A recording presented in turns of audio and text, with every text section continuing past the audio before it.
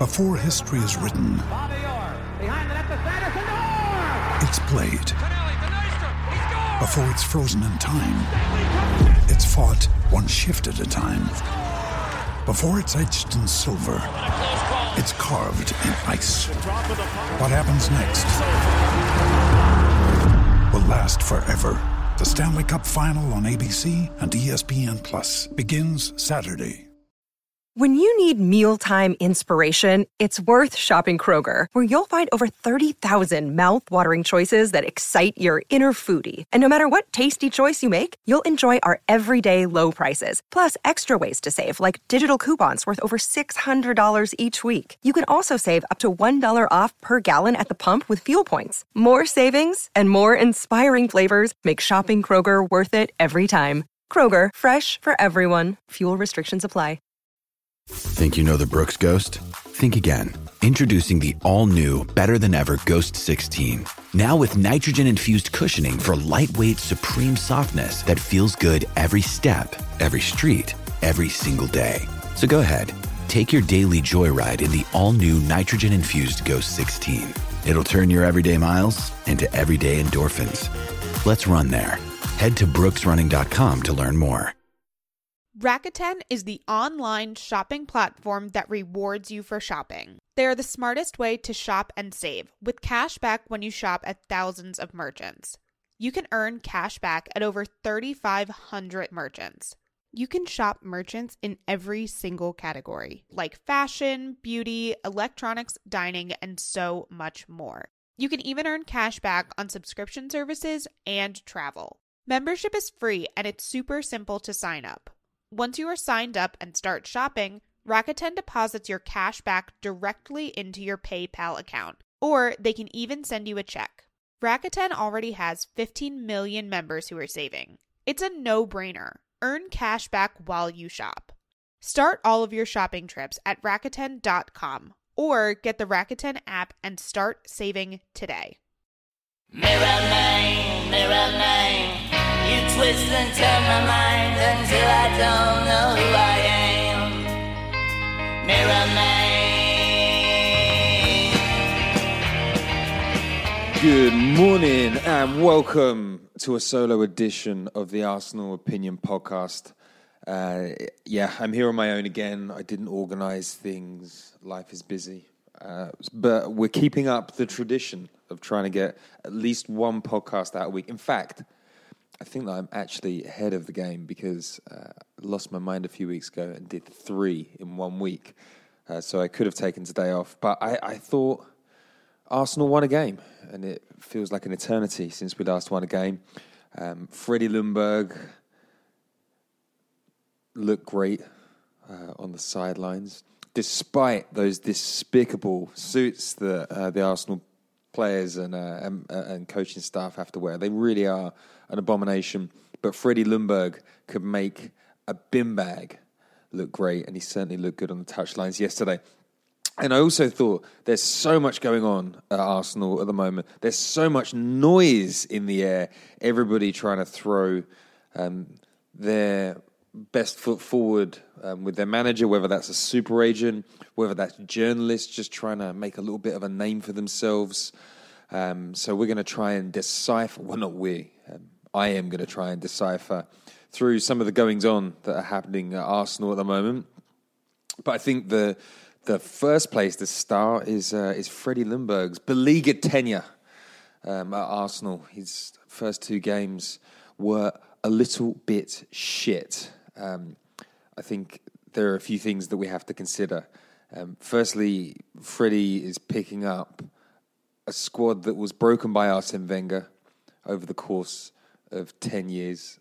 I think that particularly the Arsene Wenger apologists of yesteryear are clamouring to this idea now that it was Emery that broke Arsenal. And, 2 parts here. Yes, Emery made Arsenal worse. I think that it's very difficult to absolve a manager who spent 200 million in 18 months of responsibility when it comes to the state we're in at the moment. But I think when you boil it down with Emery, he was a weak character. If he had a different vision of the sort of players we should have been signing, his voice clearly wasn't respected. If he... it's actually really difficult to absolve Emery of anything. The guy made Granit Xhaka his captain after watching him clunk around the pitch for an entire season. So I have absolutely no sympathy for Emery. He's just not a very good manager. I think a lot of his success, I think Sevilla, Europa League, great, but ultimately, as we've experienced as Arsenal fans, once you get into the last four is not a problem, and then you can ride your luck to get to the final. And then at PSG, I mean, let's be real, who isn't winning the league at PSG apart from Unai Emery, which should have been a massive watch out. Anyway, I digress. The original point is that Arsene Wenger tanked the culture of the club. Arsene Wenger spent a horrendous amount of money on some extremely average players. Mustafi, Granit Xhaka, Lucas Perez. He mollycoddled Mesut Ozil to the point now where he's almost useless at 31 years of age. We cannot forget that. But Unai Emery did his fair bit of damage. I think we were a weak culture before he took over, but he came in, absolutely no game plan, no ability to communicate, complete car crash behind the scenes. He deserved to go, but now we just have to accept with Freddie Ljungberg, it's not going to be go from the off. I don't think that he is the future of Arsenal, but I certainly think he's a brilliant man. I think the fans love him, and I just think he's carrying himself with so much class. I love listening to him talk. He's very softly spoken. You can see that he absolutely loves Arsenal. But more to the point, he goes out of his way to make sure the players take full credit. For me, the West Ham game today was, that was a Freddie Ljungberg experience. And after the game, he was like, no, I'm just here to give them a little bit of guidance along the way. And I just thought, wow, that's a classy guy right there. He's enjoying the limelight at the moment. No doubt he'll get a good management job at some point. Probably not this one, but he's still very young. Still got a long way to go. But my point, back to it, Freddie Ljungberg picking up an absolute car crash, a double car crash of Wenger reversing into him, Unai Emery shunting him at 90 mile an hour on the M25. And I think another relevant point that was raised to me, somebody sliding into my DMs late last night, was that Freddie Ljungberg actually doesn't have any coaching staff. From what I understand, Unai Emery managed to squeeze 9 of his backroom team in at Arsenal. I think you remember Ivan Gazidis talking about the future of football and not allowing the manager to gain control of the infrastructure. Didn't do a good job with Unai Emery. Let all his mates in, but all his mates were shipped out at the same time. And the only person that Freddie's been allowed to bring on board is the big fucking German. But as you all know, the big fucking German is not very experienced as a coach either. So really, Freddie Ljungberg is picking up a disaster of a squad. He's having to learn on the job. And the club obviously aren't going to fund any of his coaching whims over the next few weeks. So a lot of this is really, it's all on his shoulders. And that's a big job for any manager to come in and lift a club that's in such a disastrous space at the moment. So full credit to Freddie for an excellent job at West Ham today. The start of the game was diabolical. I don't think I've ever witnessed professional footballers of that talent looking so lost. I mean, I kind of hoped that the lineup that he picked would shape things up. Freddie went out of his way to say that he was putting the responsibility of form on his most senior players because he didn't want to throw kids basically throw kids under the bus and expect them to be able to pick up the mess. I mean, he's inexperienced himself. Like, he's feeling that pressure right now. Don't think that he wanted to put Saka and Martinelli and start them. And it's actually kind of the route, I'm saying route these days. How embarrassing. It's kind of the route that Unai Emery took when he first joined. You know, he didn't play Torreira. He played all the old players. He didn't play Bernd Leno from the start. It's a political play. The biggest players in the dressing room are make or break when it comes to like spirit and culture within the club. So his first 2 games, he gave them a chance. They didn't do particularly well, so he made some tweaks against West Ham. He brought Martinelli in on the left, and that was exciting. We also got to see Lucas Torreira, who I thought had a good game. David Luiz was dropped to the bench. He really hasn't had a good start to his Arsenal career. Great player in his day, but like once you lose that half a yard of pace, it really is difficult at the highest level, especially with some of the pacey strikers that we've been up against of late. And then to add disaster to the situation, he lost Hector Bellerin before the game, and then he lost Kieran Tierney during the game with what looks like a dislocated shoulder. Really, really horrible to see a player that's fought so hard to come back from injury and has looked brilliant. I mean, his delivery really does send shivers down my spine after watching Kolasinac head down, smash it low and hope for the best for the last 18 months. But we lost those 2. Spirit was low in the team, could barely make a 5-yard pass, went a goal down, like horribly clumsy goal. And guess who was at the base of the problem? As usual, it's Granit Xhaka. I cannot believe that we gave him the captaincy. He's an absolute coward on the pitch. He didn't want to put his head near incoming feet and body mass. And there was nothing Leno could do about the deflected goal.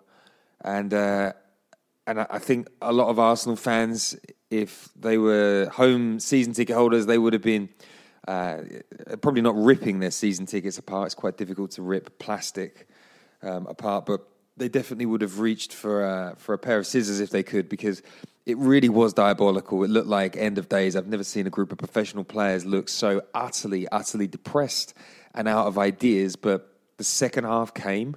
I don't know what Freddie said at halftime, but I'd imagine from his general demeanor in press conferences and watching him at training, it wasn't shouting, it wasn't outrageous. He definitely looks like he's more of an Arsene Wenger character in the dressing room. But whatever he said, I tell you, the players went out in the second half, the passes started happening, and things started to drop for Arsenal.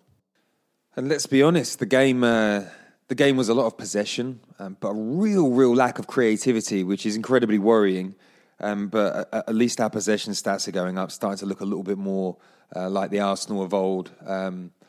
I'm sure that Freddie's got plans to introduce a bit more creativity to the side, but the creativity did come, and it came from Mesut Ozil releasing Kolasinac on the overlap. I don't even know if it was the overlap. I mean, I guess it must have been to a certain degree. He played in Martinez. Martinez made up quite a lot of ground. I mean, he's explosive over 10 yards. He made up the ground and then slotted home on his Premier League debut. A brilliant goal. I loved his celebration. I've just got a real thing for Martinelli. It's almost unhealthy.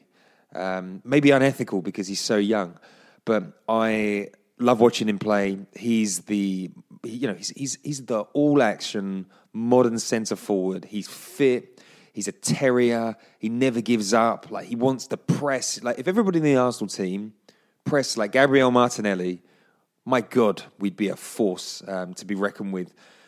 So he got us off. He got us off to a flyer, and then it was like something clicked. It was the passing came back, the confidence, some of the little flicks and tricks of yesteryear. It was like the players were reborn, And if there is one player that kind of sums up the lack of confidence at Arsenal, it's got to be Nicolas Pepe.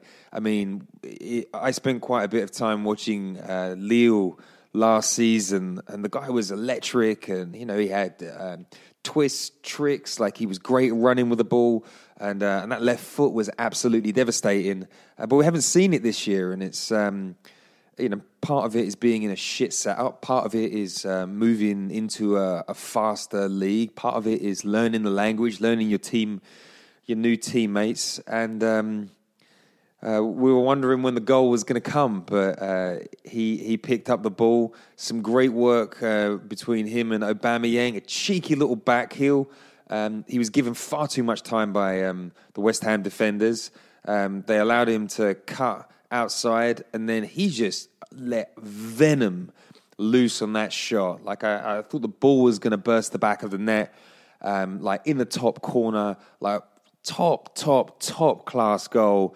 My God, did he enjoy that? Like that was a real release. That was a big middle finger to the bad form that he's had over the last 3 months, and hopefully that's the start of us seeing the real Pepe. I know that Freddie Ljungberg had some strong words about the Ivorian. It obviously wasn't working well in training. Maybe there was a lack of motivation, but whatever Freddie's done in the last couple of weeks, it certainly seems to have worked, because a little bit later on, he was there chipping a delightful ball into Aubameyang, who kind of like scuffed his volley into the ground, but over the keeper for the third. So Arsenal finished the game 3-1. The final whistle went. My God, did West Ham empty out that stadium quickly. Their fans absolutely not enjoying life in a 60,000-seater stadium. Embarrassing to see fans known for their passion and their over-the-top, sort-of-the-earth support streaming out on 65 minutes or whatever it was. But Freddie Ljungberg gets a win away from home. I saw somebody tweet that was the first game that we've come back from being a goal down to win away from home in something like 8 years. An absolutely disgusting statistic, but it is what it is. And now we've got a bit of confidence back. Freddie seems happy. The squad seem happy. They're feeling united. They're excited. Next up, a mauling is coming at the hands of Manchester City at home. I feel like that's going to be hide behind the sofa-like territory. But you know what? I think there's a lot of big names that talk about the state of the squad at Arsenal, and I just can't buy into this. We're a relegation level squad. I just don't believe it. This time last year, we'd just come off the back of playing Leicester. Mesut Ozil, I believe, had an absolute blinder. The whole squad looked fantastic, and Leicester looked shit. And a lot of people were saying, let's not get too excited about this game. Leicester are not a good side. Leicester have finished sub 50 points for the last 3 seasons, and now they're second because they're being coached better. Don't tell me that our players can't match them. Our squad can't match Leicester. I just don't buy it. Sure, Jamie Vardy is a great striker, but like Aubameyang is one of the most clinical strikers in the world, and he's currently negotiating a deal with Real Madrid. Don't tell me that Aubameyang isn't a top striker. I think Martinelli is one of the hottest young players in the Premier League. If Nicolas Pepe regains form, that's an unbelievably formidable front three. And then you've got players that are sitting in behind them, like Saka, like with his blistering pace. I think the big struggle that we've got against a team like Leicester is just the lack of athleticism in the middle of the park. But I still think that there's an opportunity for Freddie Ljungberg to set the midfield properly and play people in their correct positions and do something about Granit Xhaka, like get Guendouzi playing with a bit more focus. Runs around like a headless chicken, and it looks good, sometimes, but most of the time it doesn't. Like, get him to calm down, control his positioning. He's a much more of an athlete than you think. And if you position Torreira well, like I don't see any reason why we're not. Just think that 3 months ago we were talking about Arsenal having a top 3 squad, and now people are saying, this is barely top half of the table. And I just think that is an underestimation of the talent, and I just think that we're overlooking the impact of having a manager that has not been able to communicate his vision for 18 months. And the divide that you get in a dressing room when people are going into work and they're not really enjoying what's going on. So I think that Freddie Ljungberg probably not going to take us to the promised land, but think back to some of the games that Unai Emery played. I mean, we weren't incredible against the top 6 by any stretch, but I at least felt that we were a little bit more competitive when Emery was having a good run. And Manchester City, fantastic side. I think that they've had a lot of bad luck this season, but they're certainly out of sorts at the moment. So, whilst I don't believe that there's going to be a victory, there's every chance that we could put in a resolute performance, and maybe we'll shut up shop. Maybe there will be an interesting strategy that Arsenal can actually activate against. Maybe Freddie Ljungberg can show a bit more of a pragmatic side, or maybe Freddie Ljungberg's just going to go there and play to our strengths, which is a lightning quick front 3. And then just try and work out, how do we unleash that creativity whilst giving ourselves a solid defensive base. But whatever happens, I just really cannot help but love Freddie Ljungberg. I just think that the class that he's shown over the last 3 games, the way that he talks in the media, like he's calm, he's not overly reactive, and I'm sorry for all of the people that take great offence to an Englishman picking holes in a foreigner that speaks bad English, but this is elite sport, my friends, and if you can't adjust the word evening in 18 months, you're not cut out for the Premier League. But listening to Freddie speak it, and the eloquence and the words that he uses, I mean, it's you've gone from listening to like a 6-year-old, a sixth grader level of English to somebody that just sounds like a posh Londoner in my opinion, and it's refreshing. And a few people pointed out, Freddie Ljungberg is talking to the players when players are down injured. Like, he's talking to them. It's a conversation. You don't see that look of confusion on Mesut Ozil's face when he's getting instructions from the manager. But I do think, though, before we move on to who will be the next manager of Arsenal, Granit Xhaka, I do think that we've got to move him on in January. I think Arsenal have got to find a solution to that position.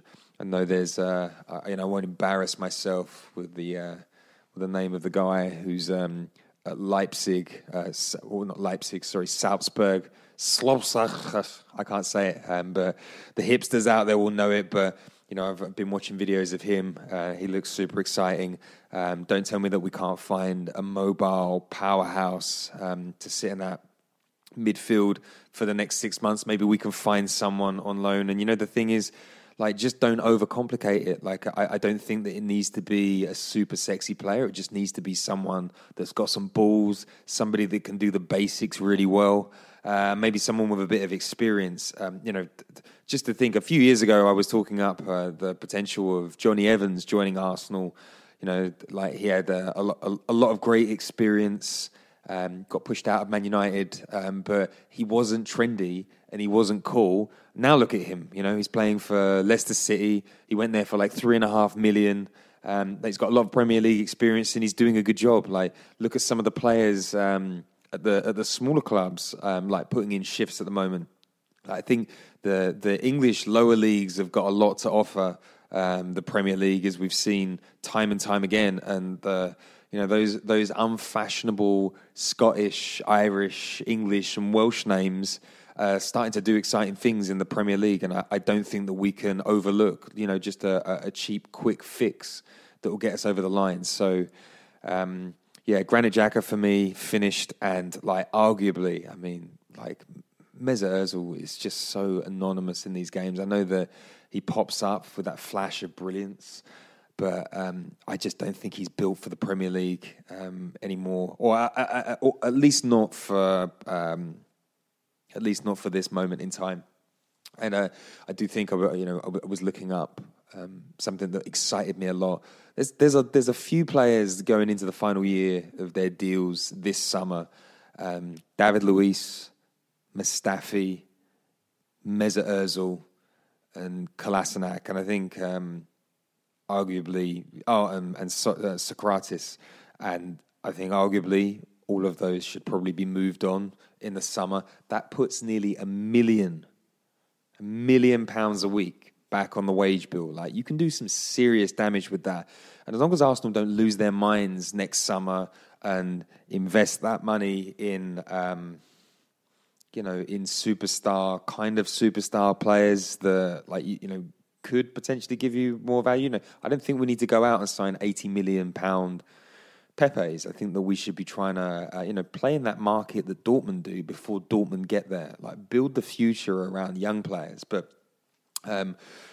regardless, I think there's a lot of players that will shift on in the summer. And the reason that I think that they won't wait until the last year of their deal is that a lot of them are in their 30s now. And, one bad Achilles injury, you look at Aubameyang, like going into the last year of his deal.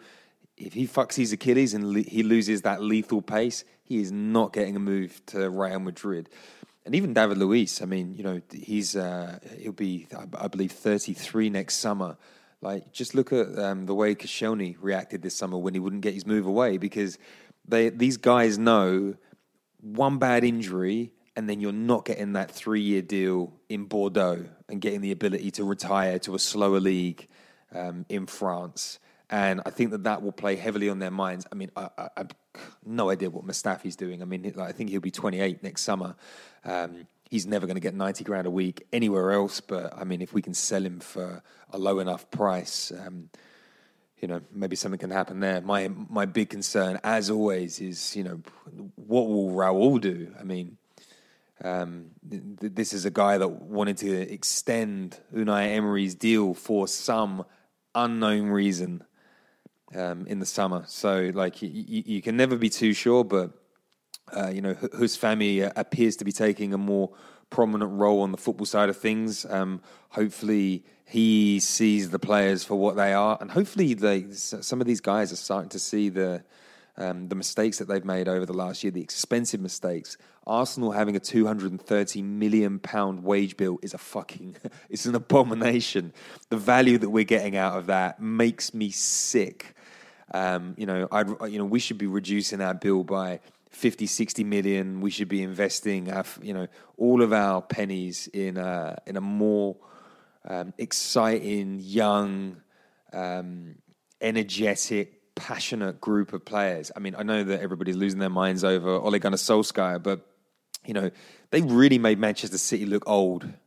There's so much power and pace in that side. I mean, if they got the right manager in charge, I mean, I would fear what a Pochettino would do with some of those players in that squad. I mean, they really could be devastating. But I know that Frank Lampard is having some problems, but there's a lot of energy in that Chelsea side, and they're a lovable setup. And I would just much rather us move away from like signing in players like David Luiz when we should have been signing in, players that Leicester are looking at, like Sionchu in central defence. I mean, I have no idea why we didn't move for him last year, but hopefully Edu can get his scouting radar back on and bring us more Martinellis and Guendouzi's and leave the dross to other clubs like I don't know, like an Everton, who incredibly are in talks with Unai Emery.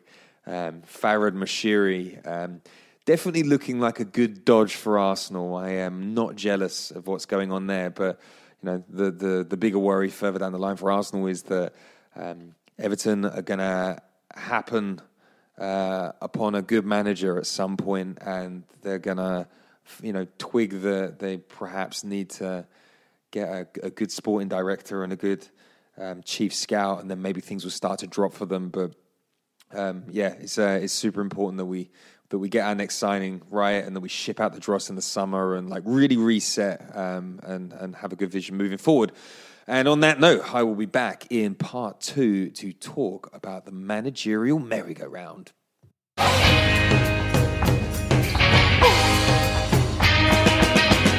And we are back. I keep on saying we. I'm sitting opposite a glass of wine, and that will be my companion for the rest of the evening. So I think that there's a lot of stuff going on at Arsenal at the moment.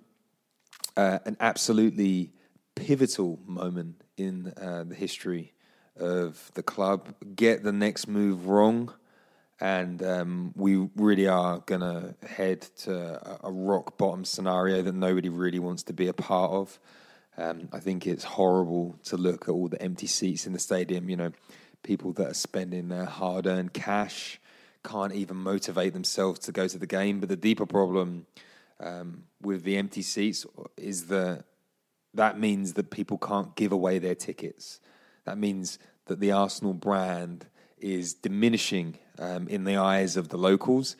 And in this global content game, where you need eyes on your product, Arsenal having a bad product while other teams, build exciting squads of players and put on a much more efficient show of football. It's not good for the future. You see Amazon sniffing around the Premier League TV rights. I think that it is only a matter of time before you can buy a season ticket via your Amazon Prime or Apple or Facebook or Netflix or whoever wants to go there and watch every single game. And then you really are in a situation where if you can't sell your digital season tickets, then you're going to lose out to teams that can sell more of them. So I think it's vitally important that our next 5 years aren't a massive shit show. And sure, there are lots of problems at Arsenal. I think Raul is looking like a bit of a charlatan at the moment. I don't think he's particularly impressive. I think he's made some horrendous decisions. I think he's tried to push the club into a very gross sort of like Chelsea early Abramovich years, when money started to flood into the game and super agents were pigs at the trough. I think a lot of big clubs try to move away from that. Some big clubs stuck with the super agent model, and I don't think it's worked particularly well. I mean, you've only got to look at the damage Raiola has done Manchester United. I mean, he's sold them some pups, and I just don't see the model of Arsenal as how can I describe it? Like, I don't want to be like a bottom feeder club. I don't want to have to cycle players through where you're like, well, who the fuck is that? Why didn't they play any games? Why are they being loaned out? And you've only got to look at that Nuno link that came from Raul to see where Arsenal could have been heading. And Valencia under Nuno was not good. The fan, he took Valencia to the Champions League, and the fans still hated him because they, there's nothing more disgusting than being controlled by something that looks murky, that smells horrible, and ultimately, super agents never have the best interests of the club at heart. They have no skin in the game. They're not accountable for results. The only thing that they give a fuck about is the fees. And sure, a lot of these super agents have big name players on their books, but we're not at the level to be signing De Ligt or any of those superstars coming through. I mean, when you hear that Raiola is potentially hunting down €100 million fee for Haaland at Salzburg, I mean, it's fucking. I mean, it doesn't look. It's not how football should be run. You know the word that I'm looking for. You know the word like I can't say it. I don't want to get sued, but it just looks so fucking awful. It looks really, really disgusting, and the notion that Arsenal would head down that path after some of the signings that happened this summer. I mean, David Luiz came completely out of the blue via Kia. That's not worked out. Nicolas Pepe. I mean, what were the agent fees on that deal? Why didn't Napoli go there? Why didn't Liverpool go there? I mean, it's pretty obvious. I mean, we should be listening to Sven, and Sven knew this approach to football wasn't right, and I've heard through certain channels that Sven raised the alarm about this approach to football and how it wasn't going to progress the club forward, and I think that he was right. Like, football should be based on data. It should be based on human insight, and signing players should be largely about value. I can see why Arsenal shot for a big name superstar signing like Pepe. I mean, you've seen the price range of like a Dembele. He goes to Dortmund for a huge fee, and then he's off to Barcelona for 140 million. Like, there is definitely sense in signing big name players, but the idea that Arsenal's squad needed an 80 million pound winger last summer, I mean, I think it was at best just a really misjudged thought. I mean, we needed a centre back. We needed a powerhouse midfielder. We certainly could have stretched the value in the market and found ourselves a wide man for maybe less money than Pepe. And who knows, maybe that price will work out well, but it certainly didn't look good. Anyway, I'm going off point. My point is that I don't want anybody associated with super agent. Managers associated with super agents. Pereira, who according to reports has been interviewed by Arsenal, taking the coach of Shanghai doesn't have a nice ring to it. Pereira, just for you, he was assistant to Villas-Boas, AVB at Porto when he was, I don't know, I think he was quite a bit older than, I think he was 10 years older than Villas-Boas, who went on to win the league there. He took over, lasted a little more than a season, and he's been a journeyman since. He's a Kia. He's a Kia recommendation. Nuno is obviously a super agent suggestion. I think that a lot of the guys coming out of Spain have obviously got ties. I've seen heavy links to Marcelino, who, on the face of it, did a good job at Villarreal and Valencia. Good evening. But again, he's a bit of a journeyman. He's very new to the language, doesn't understand the culture in the UK, and from whispers I've heard, he himself is aware that the lack of experience in the UK and maybe being Spanish might not work for him in this instance. And when I say Spanish, I mean literally coming from Spain, because there's obviously another Spaniard who's sniffing around the Arsenal job, who arguably has a better experience of the Premier League in general. And I think the other thing to consider with managers like Marcelino is he's coming from a league where he's probably earning like 2.5 million. He's to be considered by Arsenal probably puts a lot of money on whatever his potential salary could be at Everton. Like, he's going from 2 million a year to potentially 6 million. That's an absolutely huge bump. I think the more likely destination for him is Everton. It feels slightly more his level. And I think just when you look at I don't think it's particularly difficult to make the top four in Spain when you've got a fair amount of money. I mean, Emery made top four 3 times with Valencia. He qualified. I'm not sure that he made the top 4 when he was with Sevilla. I think that was more. He got there through his wins in the Europa League, but I don't think the Spanish league is particularly competitive outside the top 2. Really, I mean, Atleti did a good job for a few years, but I think really anything below the top 3 is kind of always going to be also rans. So. Bringing him in after learning language, I just think it feels like another Emery-like risk. And knowing that Unai Emery also has outsmarted him before and probably has the better CV, I think that's a hard pass for me.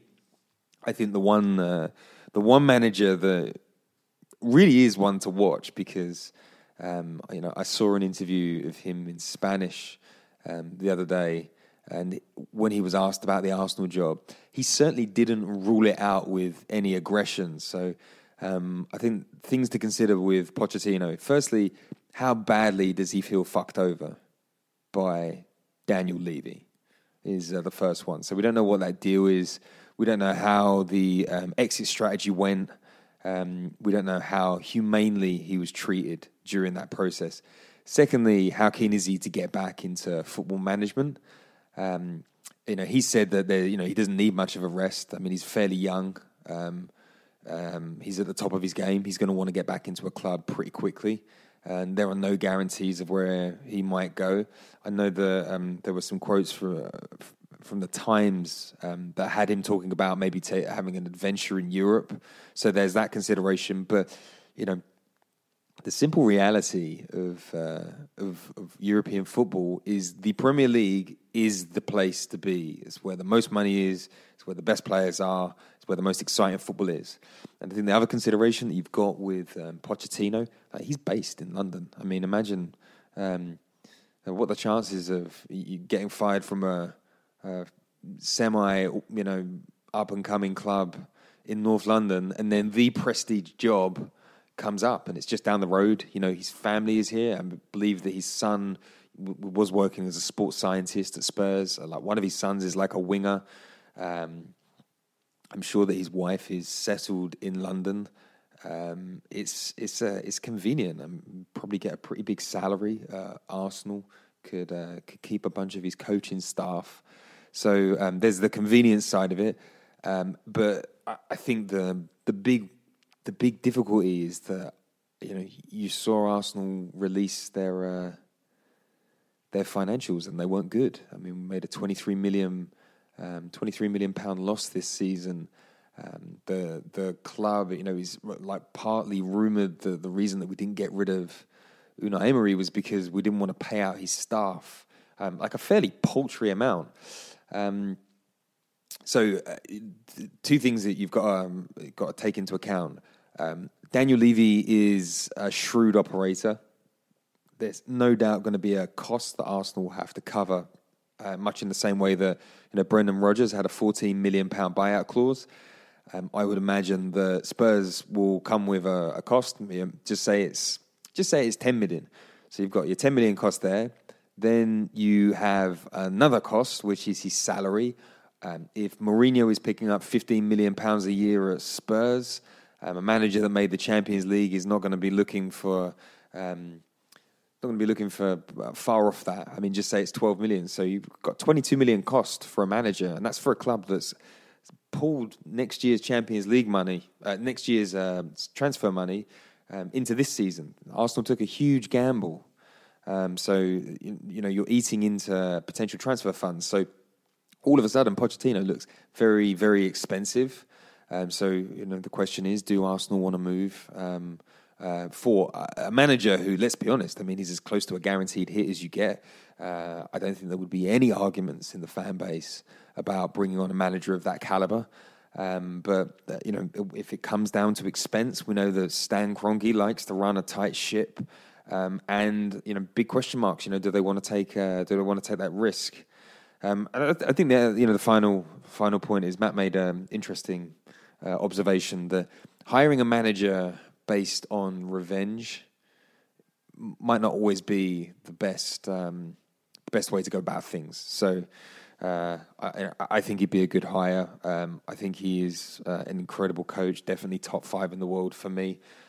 I think that surely he's going to have his eye on that PSG job in the summer if that comes up. And then I think that moves me on to the second sort of big name consideration. You always have to look at where these rumors come from. Roberto Martinez was considered by Arsenal. I would suspect that his agent put his name forward.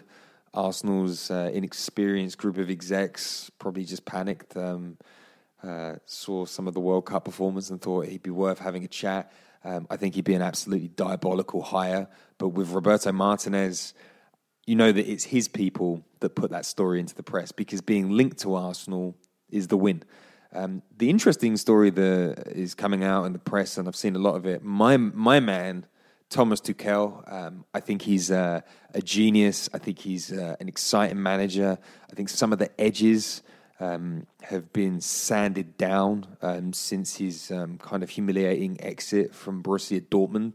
He's grown into the role. I think he's got PSG playing some great football this season. I think he's got a strong vision. He's working with a really, really tough dressing room over there. I mean, you've only got to see Mbappe ignoring him coming off the bench. He's done a lot of good stuff from Mbappe. He's playing some great football under him. But the story that he's being linked with Arsenal should the worst happen at the end of the season is interesting, because where does that come from? I wonder if that has come from his people, because he knows that it's going to be difficult to keep that job without winning the Champions League this season. And his people are sending a message to the Arsenal hierarchy: wait until the end of the season and see what happens.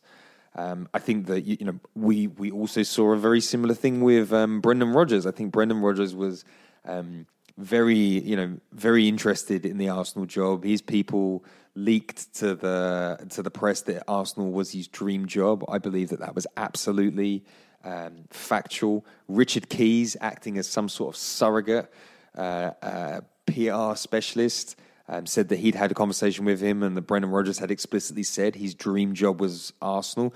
I think Brendan Rodgers is a bit of a party boy. I think he's a bit of a Soho House type of guy. I've worked in Leicester. I worked in Leicester for 5 years. Got to tell you, the party scene in Leicester is not comparable to London. So the idea of him moving to London must be really exciting. Great restaurants, great bars, great scene, higher profile, elite living. So that's going to appeal to him. But I think that he must have been aware of the optics. He's done a fantastic job with Leicester. He really, really is a brilliant coach. He's not everybody's cup of tea. I spoke about him before, before we hired Unai Emery. He's got a solid body of work.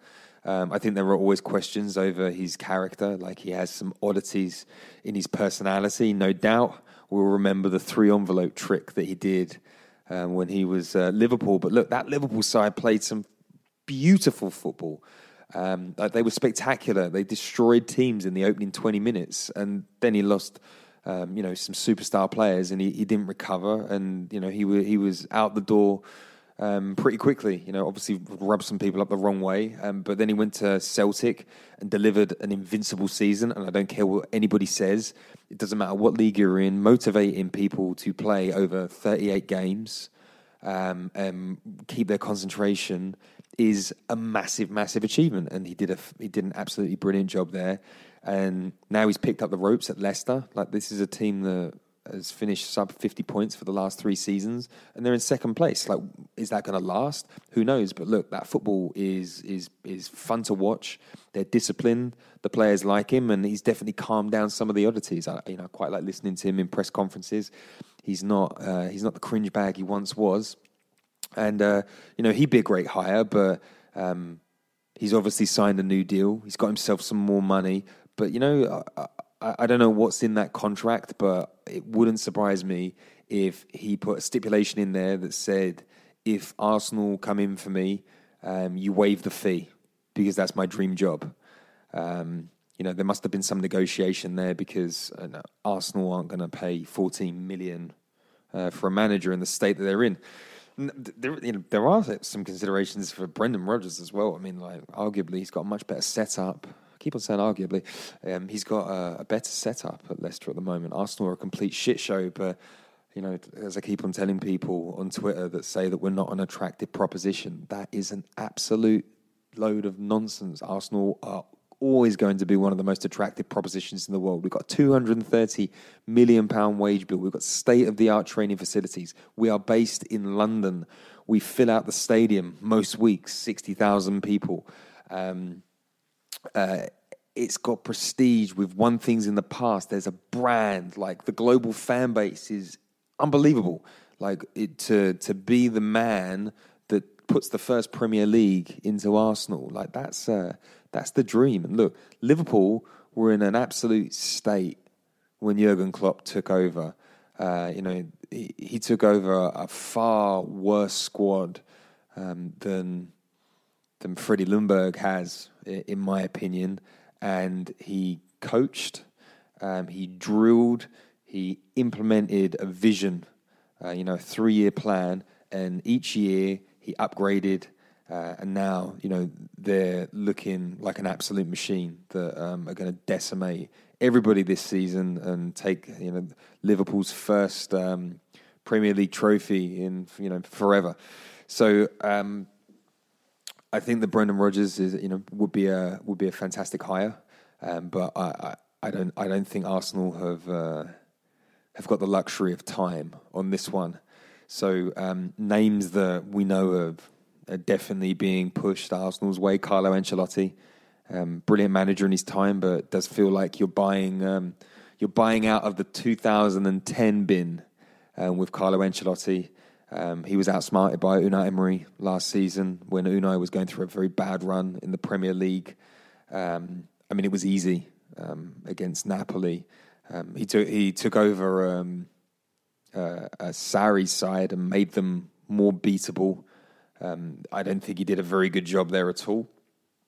Then you've got the big backroom team that he'll come with. He's one of the old school managers, brings in 18 of his friends, and then when you have to inevitably fire them, your bill is 18 million. And look, Arsenal don't want to be doing that, and that's not the way football's going. But he'd bring people together. I'm sure that he'd have us playing better football than we play right now. But really, the way the game's going, I think you need to be a lot smarter than where Carlo Ancelotti is a manager right now. Then we got Mikel Arteta. I think that he's an exciting candidate, and I'm not going to be ashamed to say that I think the future of football is having a manager that thinks about the game differently, and I think that Mikel Arteta knows Arsenal. He's intimately familiar with the goings-on behind the scenes. I think that he's got a good reputation with a lot of the people behind the scenes there. I think that he's got a relationship with Per Mertesacker. I think that they were signed in the same transfer window. He obviously did a great job and impressed people last time because he got through to the final two and was nearly hired. He's been at Manchester City. He's being accredited with taking a lot of the training sessions. Huge amount of responsibility on his shoulders there. There's the data side of things that he would have picked up at Manchester City. There's the Pep Guardiola IP. I mean, just remember, like Manchester City are a side that won the Premier League by making the least amount of tackles. That is not English football. That is that's the next level. That's the future. That's what you want at your club. Like, there's no point in bringing in managers that will just get us into the top four. You want to do what Liverpool did with Jurgen Klopp. You know, they took a punt on a manager that had finished 7th and had a horrible, horrible season. And they said, you know, we believe in this guy's vision. We believe in his coaching. And if we give him time, he's going to give us the future football that we need. And now they've won the Champions League. And I think that is, you know, we can't make a punt on a Jurgen Klopp because he's not out there. There's no Jurgen Klopp on sabbatical, and you know, don't get me started on Allegri. I don't think that he's in the same league as Jurgen Klopp, and I think that he would bring us a completely different style of football, and it's certainly not the future football that they're playing over at Manchester City. So if there was a chance to be had on a manager that would be fairly cheap, fairly controllable, and absolutely dedicated to the job, then I think it's Mikel Arteta, because you know that's a guy that has made all the right decisions. You know, he retired from football, took his coaching badges, said no to a coaching job under Arsene Wenger, which certainly would have been the easy route. He said no to working under Pochettino, who was his mate, and then he went and took the tough one. He went to work under a maniac in Pep Guardiola, and now he's sitting next to him. 3 years. Back-to-back Premier League titles. You are buying winning IP, and there's an opportunity to have that at Arsenal, and I just think that that's too good to turn down. You know, look at some of the great managers in the game at the moment, or the great up-and-coming managers. Let's go to Gallardo at River Plate. At 43 years old, he is River Plate's most successful manager of all time. He hung up his boots at Nacional in Uruguay, took the manager's job, won the league at his first attempt, then took over River Plate, you know, one of the biggest jobs in South American football, and he's won everything. And he plays a brilliant brand of football, and now Barcelona are coming, knocking on his door. You've got Julian Nagelsmann.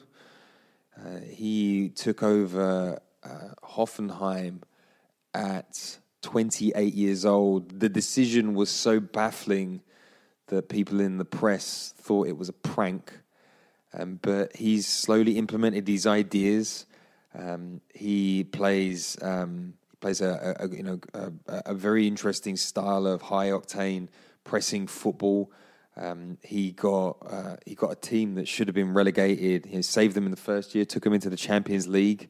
I mean, like, this is Hoffenheim, a team with a wage bill of sub 50 million. Like, just think about that as an achievement. That is the next level that Arsene Wenger was talking about. An outrageous thing to have done.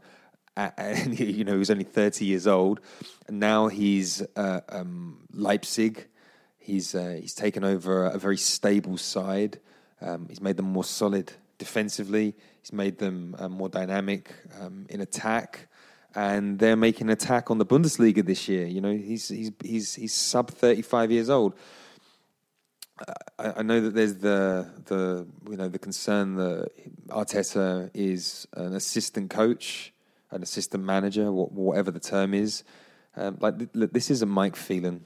This isn't someone in their 50s coming out from the shadows to manage a team. This isn't Steve McLaren. This is a guy that's 38 years old.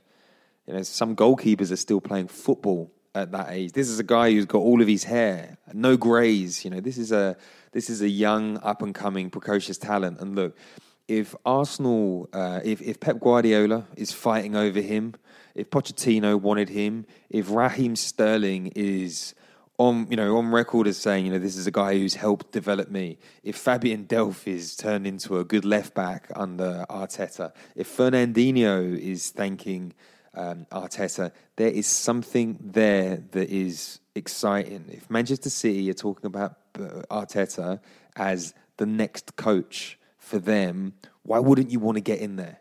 What's the point in waiting? You know, people say, "Oh, he should go to Everton." Well, could go to Everton, and his next job could be a really big job. Like let's buy the future. Let's see what great coaching is. Let's move with the winds of or the sands of time, or wins or whatever it is.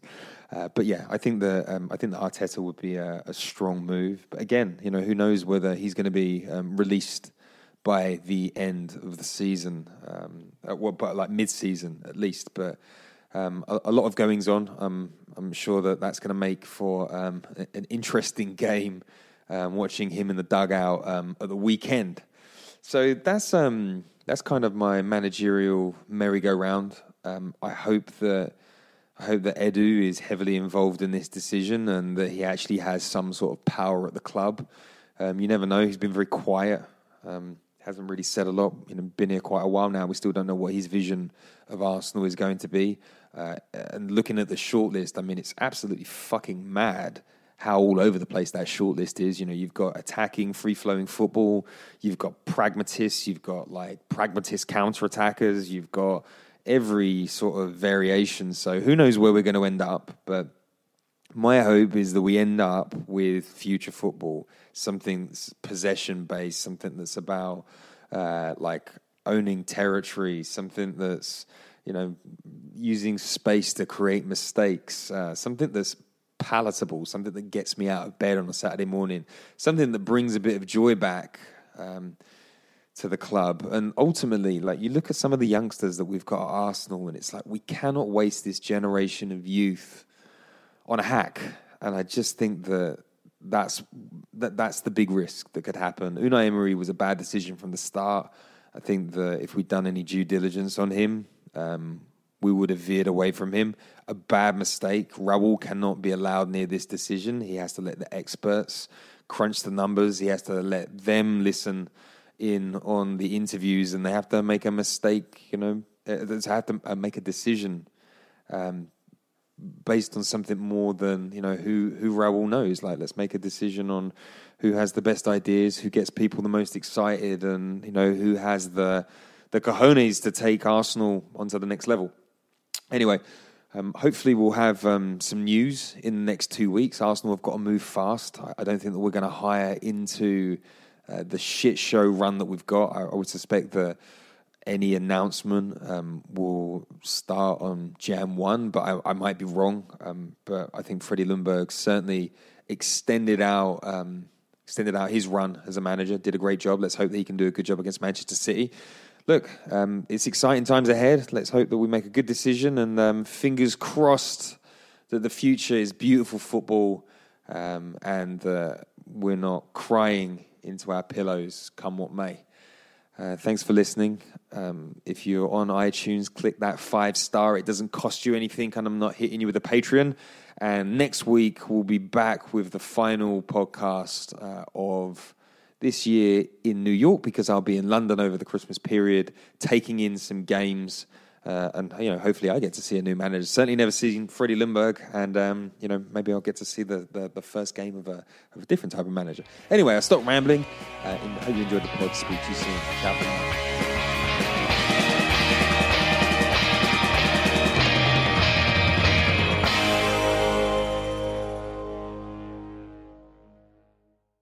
Hey, it's John. You want to look and feel your very best? Visit the team at Cool Contours. They are the #1 cool sculpting provider in Virginia. Their award-winning team of certified cool sculpting elite and cool tone specialists work with you to create a fully customized treatment plan to achieve your dream body. Learn more at cool-contours.com. That's cool-contours.com. As ranked by Allergen in June 2021, Cool Sculpting Elite is FDA cleared to treat visible fat bulges in 9 areas of the body. Some common side effects include temporary numbness, discomfort, and swelling. Sports Social Podcast Network. Hey guys, it is Ryan. I'm not sure if you know this about me, but I'm a bit of a fun fanatic when I can. I like to work, but I like fun too. It's a thing. And now the truth is out there. I can tell you about my favorite place to have fun. Chumba Casino. They have hundreds of social casino style games to choose from, with new games released each week. You can play for free anytime, anywhere. And each day brings a new chance to collect daily bonuses. So join me in the fun. Sign up now at ChumbaCasino.com. No purchase necessary. VGW Group. Void where prohibited by law. See terms and conditions. 18+.